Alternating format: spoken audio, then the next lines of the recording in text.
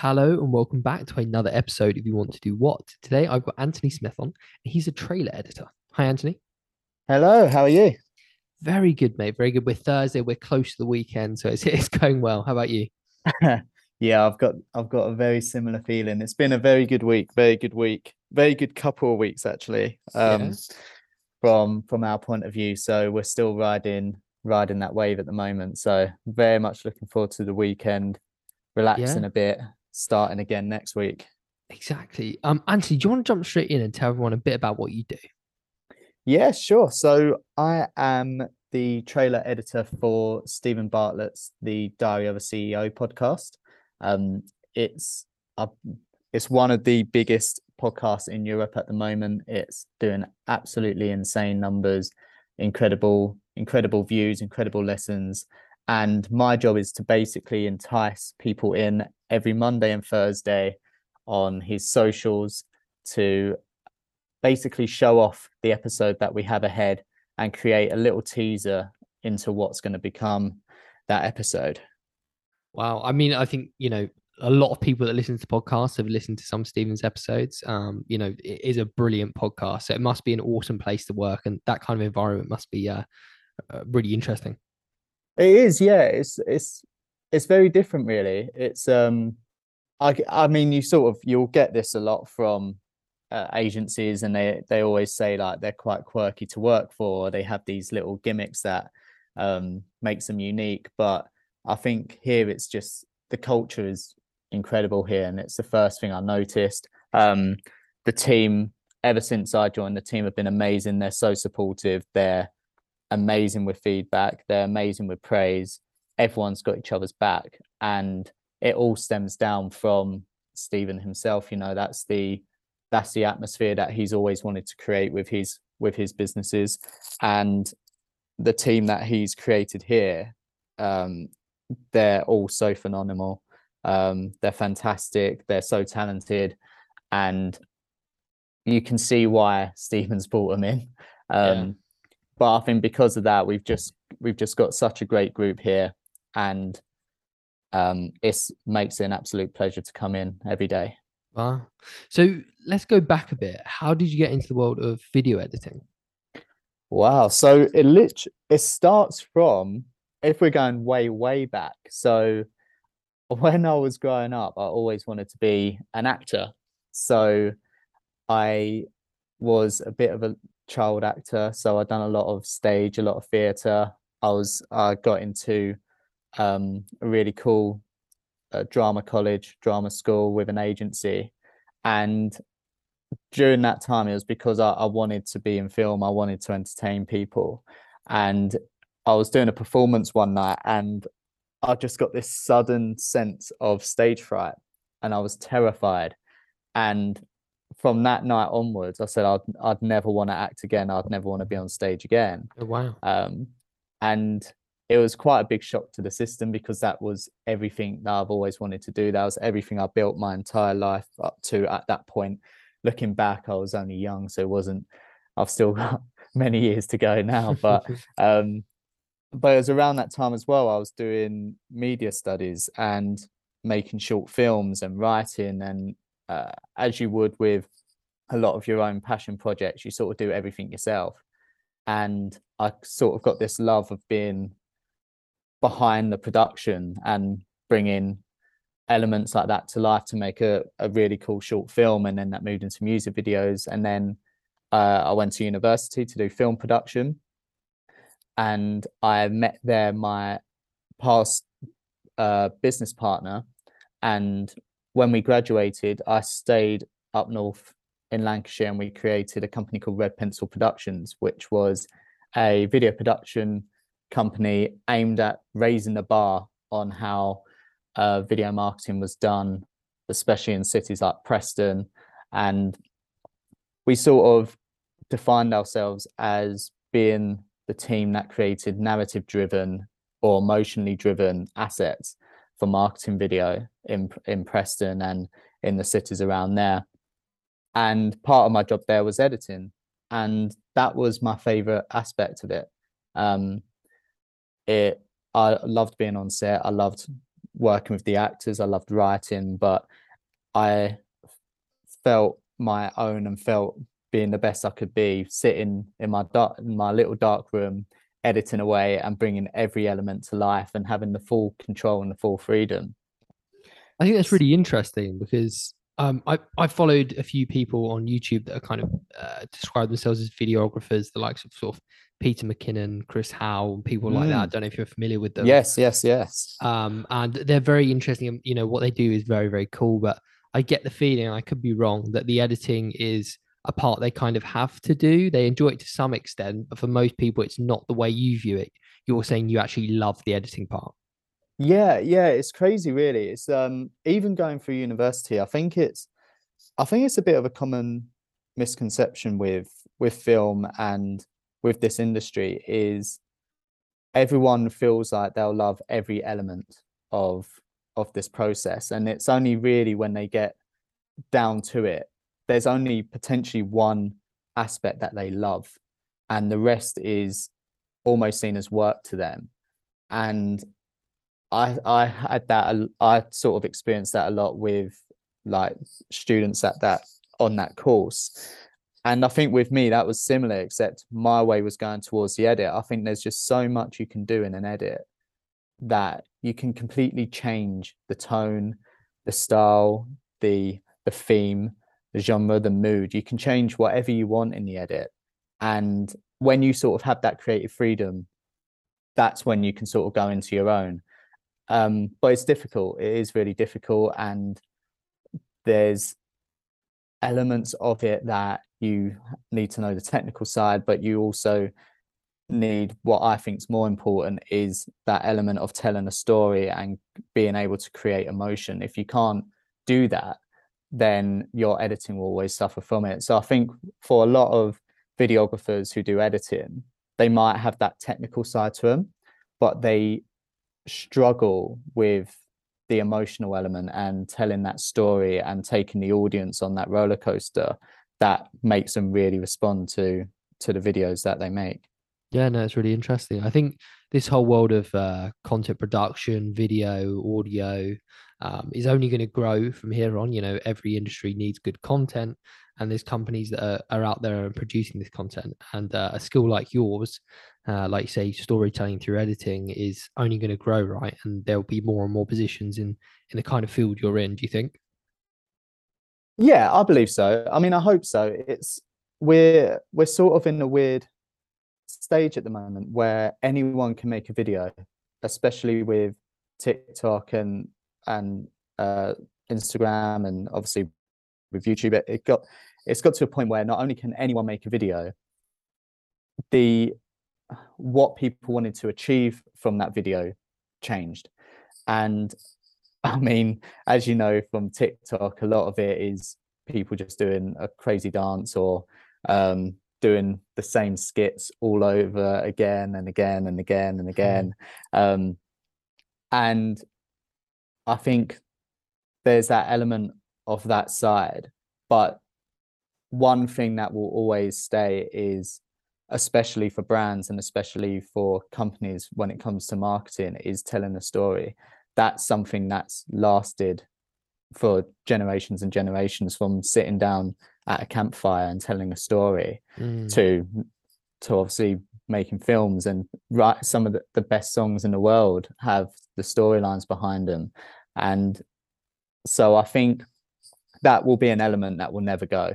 And I think it's key for companies and businesses to find their story and to tell stories within their brand, because that's what people can relate to. That's what I think makes it more than just a 15-second laugh or a 10-second watch time. What makes people stay with them is the storyline at the end and the emotion that it created for them. So I think that will always stay. And I think it's something that a lot of businesses are sort of catching on for, and something that can really benefit them. I think I'm really interested in what you're doing at the moment as well. You know, you're trailer editor for this huge podcast. And going back to sort of storytelling, what you're saying there, are you finding it challenging to be able to tell a story in those kind of trailers, or do you sort of thrive on that, being able to draw people in with those edits you make? Um, huh. It's a tricky one, really. I mean, a lot of it obviously depends on the guests that we have, and um, I was brought in for. There wasn't really a particular brief as to why I was brought in. I was brought in to just come up with something new, and Jack, who's the producer and the director of the podcast, and Steve, the first thing they said was, just do what you want to do, have fun, be creative. We want to see what you think we should create. And what's crazy about it is ever since we started doing these trailers, we're seeing more and more podcasts trying to replicate the style. So they're now trying to create this emotional journey, whereas before most podcasts, especially the trailers, were almost like clips. They would focus on one particular moment. They might add some music, and at the start of their podcast they might have like a coming up section, and they'll talk about one section or one moment. And what we've really done is gone back to what makes marketing of film successful. It's what makes marketing of TV shows successful. It's that drum of that trailer experience. People, when in the cinema, people love watching trailers. That's what gets them excited.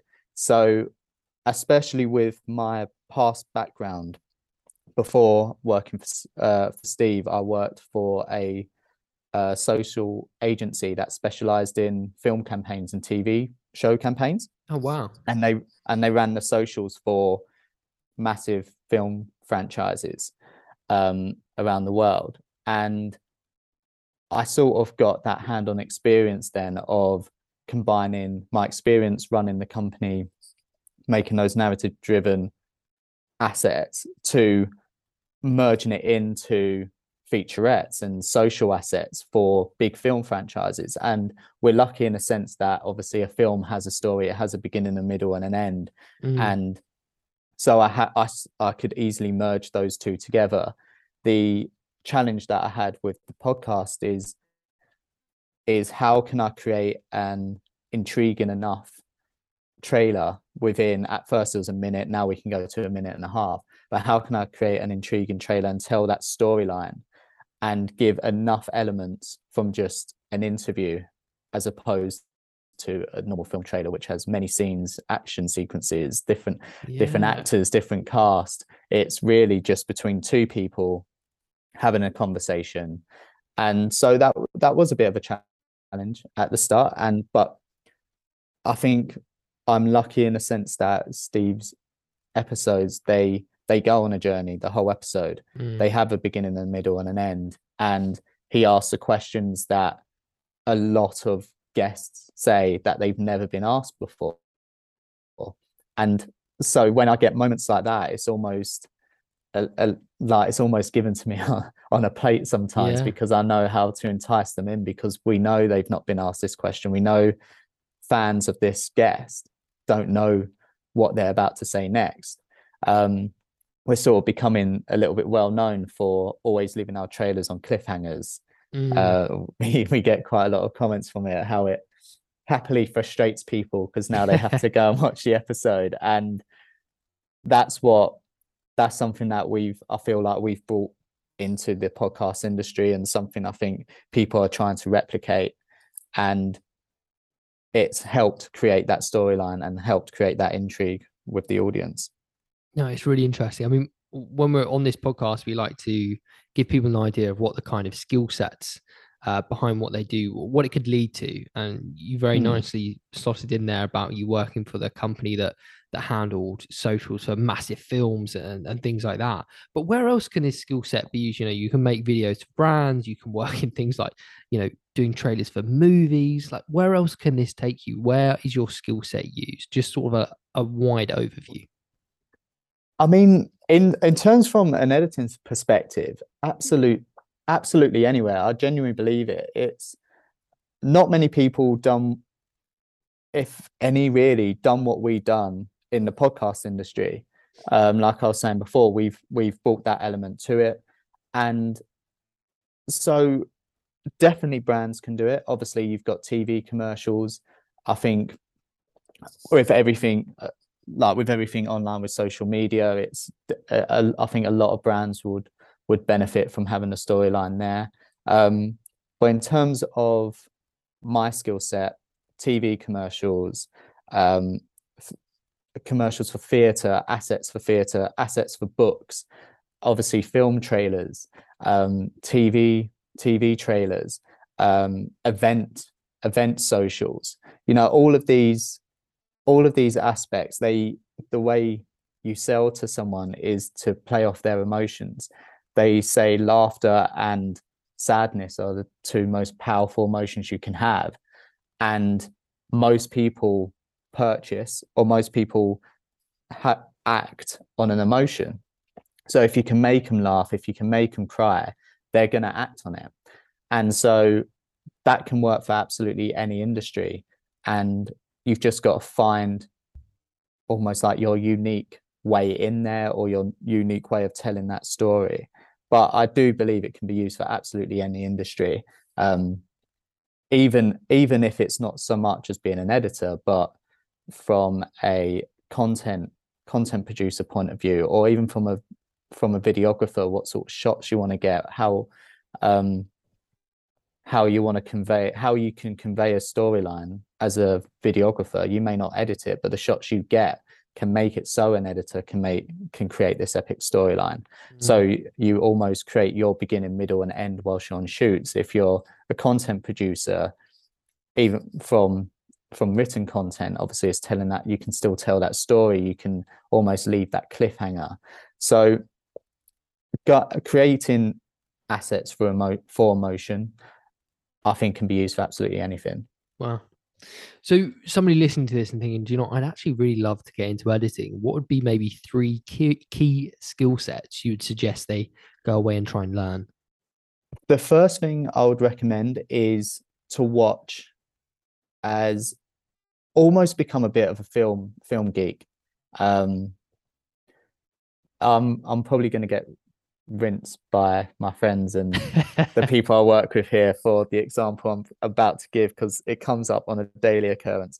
But Disney, Yeah, are incredible storytellers. I would go and say they're probably the best at telling a story.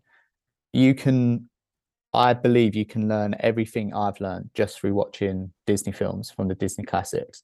It's they almost have, you can find it out online. They have like 3 pillars of how to tell like a convincing story, how to get the audience on board, how to map out a story. So, and the only ways I learn is when I went to university, I didn't do an editing course. We never got taught editing. Oh wow. The only way I learned editing was by doing it. And that's how I'm not the most technically gifted editor. Even now, I'm still learning things all the time.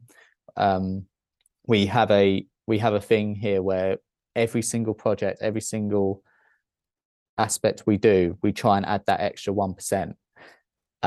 I'm doing 2 trailers a week, so I'm trying to find 1% in every trailer I do. So I'm constantly learning new aspects or new elements that I can bring into a trailer.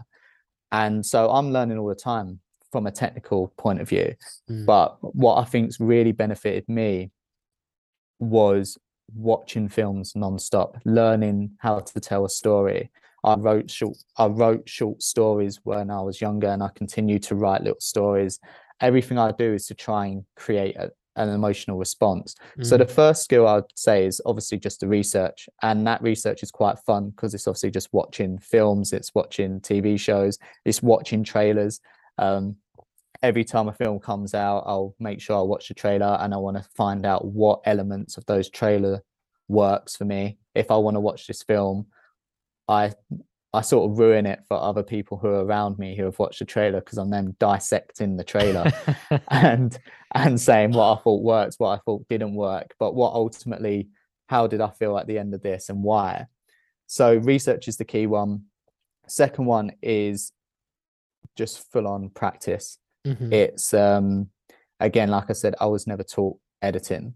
The only reason I learned was because we didn't have any editors to make our projects. And when I then started the company with Joe, we couldn't afford to have an editor. So I took on the editing responsibilities. So Wow. and so you're learning from that. You're learning from that every day, and you will make a lot of mistakes doing it. You'll look back on your first projects and think they're horrendous. Um, but that's the only way you can really get into it. And at the end of the day, the only reason why I got my job here was because of my show reel that I got from my previous job. Hmm. The only reason why I got that job was because of my show reel from when I started the company. And Mm. the only reason how we managed to get any sort of clients, which grew to clients like ASDA and the Army and the NHS, Yeah. the Wow.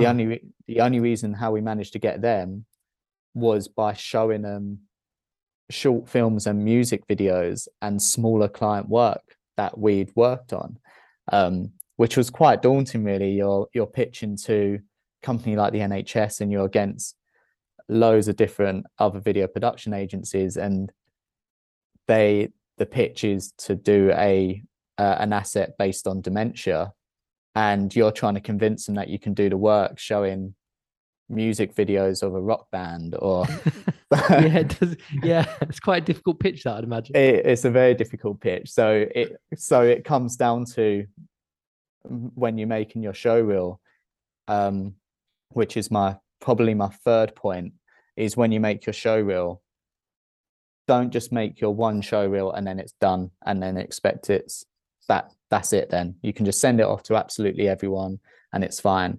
I try to make a show reel specific to the person or to the company that Mm. I would be sending it to. So for Steve, when I sent him my work, it was very much I wanted to again drum up the emotion, drum up the excitement, and leave them wanting to watch more of my work. So that was a lot more energetic, but also he surprisingly still managed to weave a storyline between works from film franchises and TV shows, and then NHS and the Army, all weaving them together. For the NHS, I've done a much slower paced piece from my editing from the Mm. work that we had done. So it's the only way you can do that is to practice, and the only way you can do that is to keep working on it, keep getting involved, Mm. throw yourself in to edit short films, to edit music videos, and to just really drum up as much experience as you can and work. So when it comes to getting the job that you really want, you've got the materials there to make a show reel that you think can really blow this company apart. I mean, I think that's some brilliant advice. And definitely people will be listening to this that want to go into editing. And obviously, you've got this fantastic opportunity at this fantastic workplace. You're mentioning reels and producing something showcasing your work, which is I bang on about this constantly on the podcast. Our usual listeners will be very bored of me saying this, but um, I encourage the use of LinkedIn to showcase their work or talk about Yes. projects they're on. I encourage them to produce portfolios, just create something that's more than a CV. Now, people will be really interested to hear that you got your job at where you're working because you built and showcased your work in a reel. You've created that. Was there anything else you did to help yourself get where you are today? I mean, there are elements. I think there will come a time where I think with every job you'll have a CV. So the way I worked the CV was again to try and make it a little bit different. Mm-hmm. In fact, oh yeah, so for my previous job was a CV and a show reel. Um, for for Steve, I actually created a CV website. Ah, Um, yes, very cool. People have just started talking to us about doing this actually, and it's a brilliant idea, I think. it's especially for what we do. It's it's incredible, and it makes you think, why would you not? Because Yeah. at the end of the day, we're in a visual industry, and it's very hard to showcase how good you are on a piece of paper. Yeah. You can't really show anything. I had a CV because some places might want it a bit more formal, or it is nice to sort of see your skills listed and things like that. But my main aspect was a website, and it allowed me to have the show reel front and center. You'd then scroll down, and then there would be I think there was like 3 different categories. One was commercials, one was social assets, and one was featurettes. So then they could choose the one that was more unique to them. So they click on social assets, and then they'll see examples of actual individual work from previous clients and the film franchises that are worked on. So they can see the full 30-second instead of 1 second in a show reel if they want it. So they're almost got this one hub of where they can see absolutely everything they want. They can see an about me if they want to see an about me. They've got contact details on there. They've got everything the CV shows, but it's in a visual medium, and they don't have to faff around reading a piece of paper, then trying to like search it online or copying and pasting a link. It's all there for you. I think if you want to impress someone, you have to put yourself out there a bit more. You have to mean it. I feel like if you just send a CV, that's great, but then if I always think if it comes down to 2 people, whoever put that extra bit of work in, I think will win. Yeah. Because it shows how much they care about it. That website took me, not too long, but it took me quite a bit of time to make. And I was updating it as much as I could. The show reel, I was updating it as much as I could. And because of that, everything just almost linked together nicely. And you almost have like this brand when you're going to speak to these companies. And it's impressive, they might be expecting a piece of paper, but they're not. They're scrolling through a website. They're seeing all your work there in the flesh. And I think it's the perfect way to really showcase your work. No, I couldn't agree more. It sounds like a brilliant way to showcase, especially like you say, in a visual industry, it's a winner.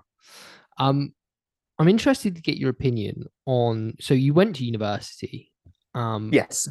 Now, I'm a big believer in the fact that for a lot of industries nowadays, you don't necessarily have to go to university. There are other routes and other ways in, especially, with the cost of going these days. I think there's other ways to get where you want to be. But equally, I understand there are, some courses where you can get a lot of value from going to university as well as kind of life skills. What's your opinion on going to university to do what you're doing now? Oh, I'm torn for 2 reasons. If I'm completely honest, in terms of it's always quite difficult. I've been asked this a few times, and it's quite difficult for me to say, because I do genuinely believe I am where I am because of university. That being said, I think I'm only where I am is because of the opportunities I created whilst I was at university. So if I was to really dissect it, I wouldn't have met my former business partner Joe at university, because I live in London, and I went to the University of Central Lancashire in Preston. I wouldn't have met him. Potentially Red Pencil wouldn't have been created. That would then potentially not lead to the work that I've got to get my job at the other agency, and then etc. One thing I will say is university, especially I think for the courses that we do, is only beneficial if you make it beneficial,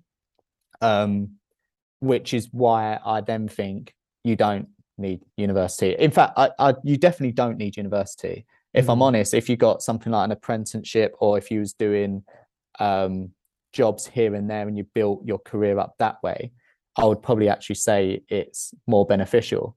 But with university, I always see it as, out of all the people who graduated doing our course, I think, and there was a lot of us, I think only 4 or 5 work in this industry in some capacity. Wow. The rest, I remember speaking to some and they were saying, oh, I'm going to become a hairdresser. This was during the course, or near the end of graduation, or oh, I don't really know what I want to do yet. And it's the final day of university. And I think it's because a lot of people, they go to university or they'll do this course and they'll expect everyone to tell them exactly what they need to do to get into the industry. This is how you do it. It's this simple. It's black and white. And the reality of it is, the second you graduate, you're starting from ground zero again. You just might have some work, or you have a little bit more experience. And again, it's because doing film production is such a broad course. They didn't do an editing course. They didn't do a sound design course. They didn't do specific technical courses. It was make a film, make an experimental film. This is like they'll talk about scripts, for example, or how to write, but they'll never dive deep into what you would probably need to then get work. And the only reason my university experience was successful, I purely think, is because of the work that I've done with Joe and the extra work that we've done from it. And we were taking on jobs and we were making short films, even though we didn't have to make short films. I spent time learning at university off my own back, as opposed to what I was just learning courses. And I think a lot of the people who just expected to get told everything and this is the pathway into university. It's really funny you say that. That's the second time somebody has given that answer about university, and it's the best answer, to be honest with you, that I've heard doing this, and we're like 220 episodes in now. It's the best answer because, some people say I went to university and I did my degree and it was great, and it's like, okay. And then you're the second person to say I went to university, I did my degree, but then I also used the time at university to further my skill set, to use all of the facilities available to you at the university to learn and develop further. I've got loads of friends who won't mind me saying they went to university, studied whatever they studied, and spent most of the time not in the uni lectures, in the pubs and in the bars, which is fine. Like, it's an experience. Yeah, of course. Experience. And the other thing I was going to say is, like, the one reason why I would recommend to uni, and more importantly, moving away from your home to go university, is I learned so many life skills that I can see with a lot of my friends that who didn't go uni have not learned yet. And you learn to live on your own, you learn to sort yourself out. You can get like freshers out of your system, and like you said, obviously you need to go and enjoy yourself. It's the only time really I see where you can, for 3 years, go out go out four times in a week, which, to be fair, in Preston it was fine. You could get absolutely smashed on 20 quid because it was that cheap, but that's the only time you can do that, and you need to do that. But I think, like what you were saying, so many people just didn't take advantage of the equipment there. And reality of it was our campus had incredible cameras, had incredible lights, and had editing studios. Well, they had rooms with editing software on there that you could use at all times. And if you found yourself a little group where you can create little projects, it's worthwhile. But it's not if you just think you're just going to go sit in a class for an hour and then go home and chill. It's a waste. No, it's a perfect answer. Well, Anthony, listen, thank you so much for your time today. It's been fascinating hearing about your career, how you got into it. There's loads of great advice in there for anyone that wants to become an editor. And I think the job you're doing now is incredibly cool. I'll think of you when I see the trailers next.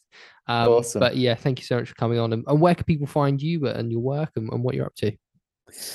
So you can find me on LinkedIn, like you said, unbelievably important, I think, if you're a professional. So obviously just Anthony Smith at LinkedIn.